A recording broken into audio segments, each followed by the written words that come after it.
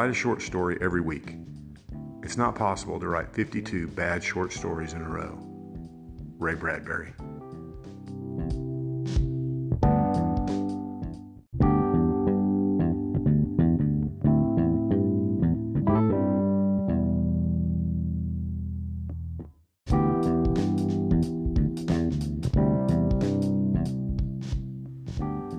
Welcome to Angry Typewriter, a podcast about writing and the writing life. I'm Paul, and today's Saturday, which means we're continuing our new series, Short Story Saturday. I started this series not just to share my own work, which of course is a big reason, but also so that it might encourage you to take up the short story as part of your own craft, if it's not something that you're doing already. Short stories are both challenging and fun to write, and they're really not written as often as they should be now, and they're certainly not read as often as they should be, but maybe we can change that. Today's short story actually falls a little more in the category of flash fiction because it's shorter than your average short story, and it comes from within a novel that I wrote called Writer in Residence, and is ostensibly written by the title character of that novel. It's called Union Jack, and I hope you enjoy it.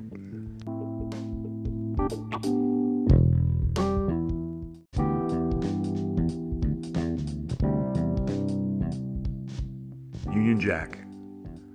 I'm sitting at the bar minding my own damn business when a 300-pound leprechaun stumbles over his elf shoes and nearly knocks me off my stool. Green beer sloshes out of my mug and onto the floor. St. Patrick's Day in an Irish bar comes with hazards, and Lucky here is the least of them.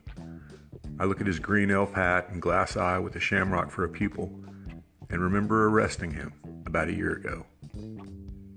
Even calling the Blarney Stone an Irish bar seems a stretch.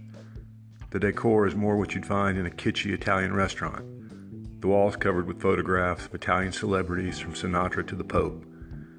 The only evidence of an Emerald Isle connection is a large Irish flag above the stage and a sign that reads, "Dogs and Englishmen not allowed." Ethnicity aside, it's a typical college hangout, with one notable exception: no dance floor.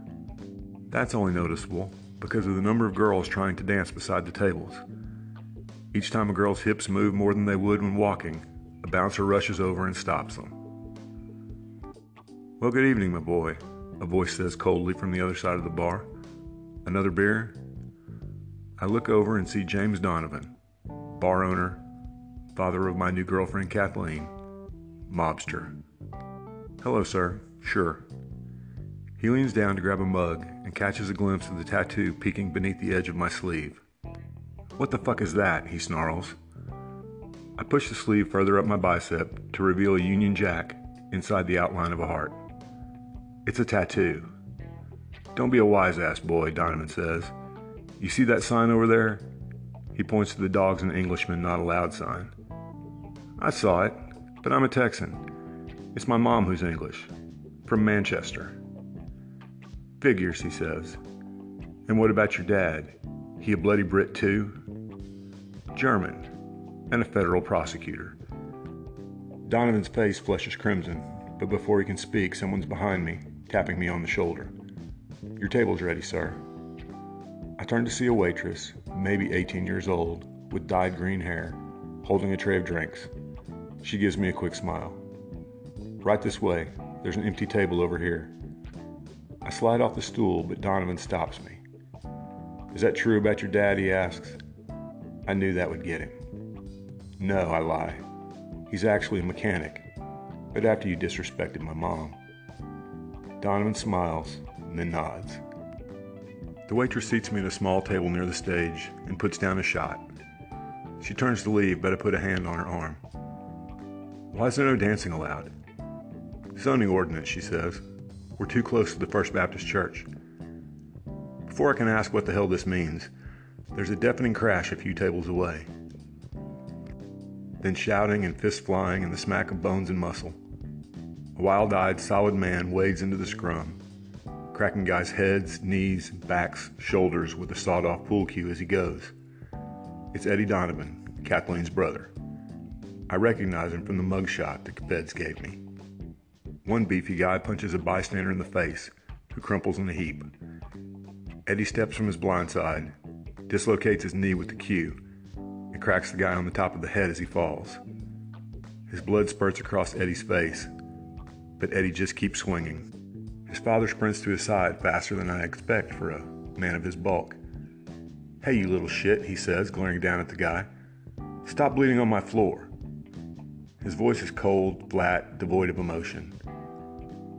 "I've got him, Pop," Eddie says, grabbing the man by the collar. Old man Donovan claps a meaty hand on his son's shoulder. "We pay people for that kind of scut work, son," he says, and steers Eddie back to the bar. Both men grin at me, shove through the gawking crowd, and past my table. Eddie slaps the bloody pool cue into his open palm. The show now over, I throw back the shot of whiskey the waitress left me. Suddenly, the crazy-eyed brother is back, sitting at my table, still slapping the pool cue into his palm. His smile has vanished, his mouth now a tight slit, and blood still drips from his face. For a second, I think I'll have to shoot him, which will totally fuck my cover. Before I can reach for the gun in my boot, Kathleen appears behind her brother. She grabs one of his ears and jerks down hard, yanking him out of the chair and onto his knees. "Jesus," he screams, "let go of me, you crazy bitch." "I told you not to pull any of your crazy macho shit," she screams back. She looks over at her father, who's grinning broadly. "I told both of you." She throws a vicious knee into her brother's spine and he pitches face first onto the floor. "Let's go," she says. "There's an English pub down the street with a more agreeable clientele." We walk past her father behind the bar. "Enjoy your evening, lad," he says. "My daughter won't always be around to protect you." As we stride across the parking lot, I grab her hand. It feels hot. I glance at her face. She is flushed and beaming.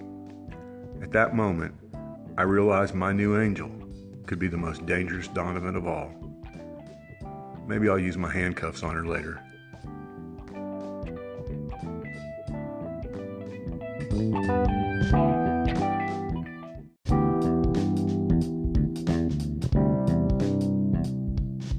Well, that's our short story for today, and I hope you enjoyed it.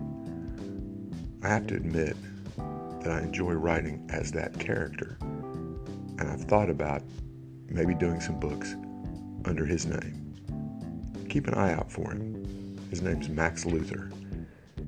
Anyway, I hope you have a great weekend, and I hope you keep on writing. We'll see you next time.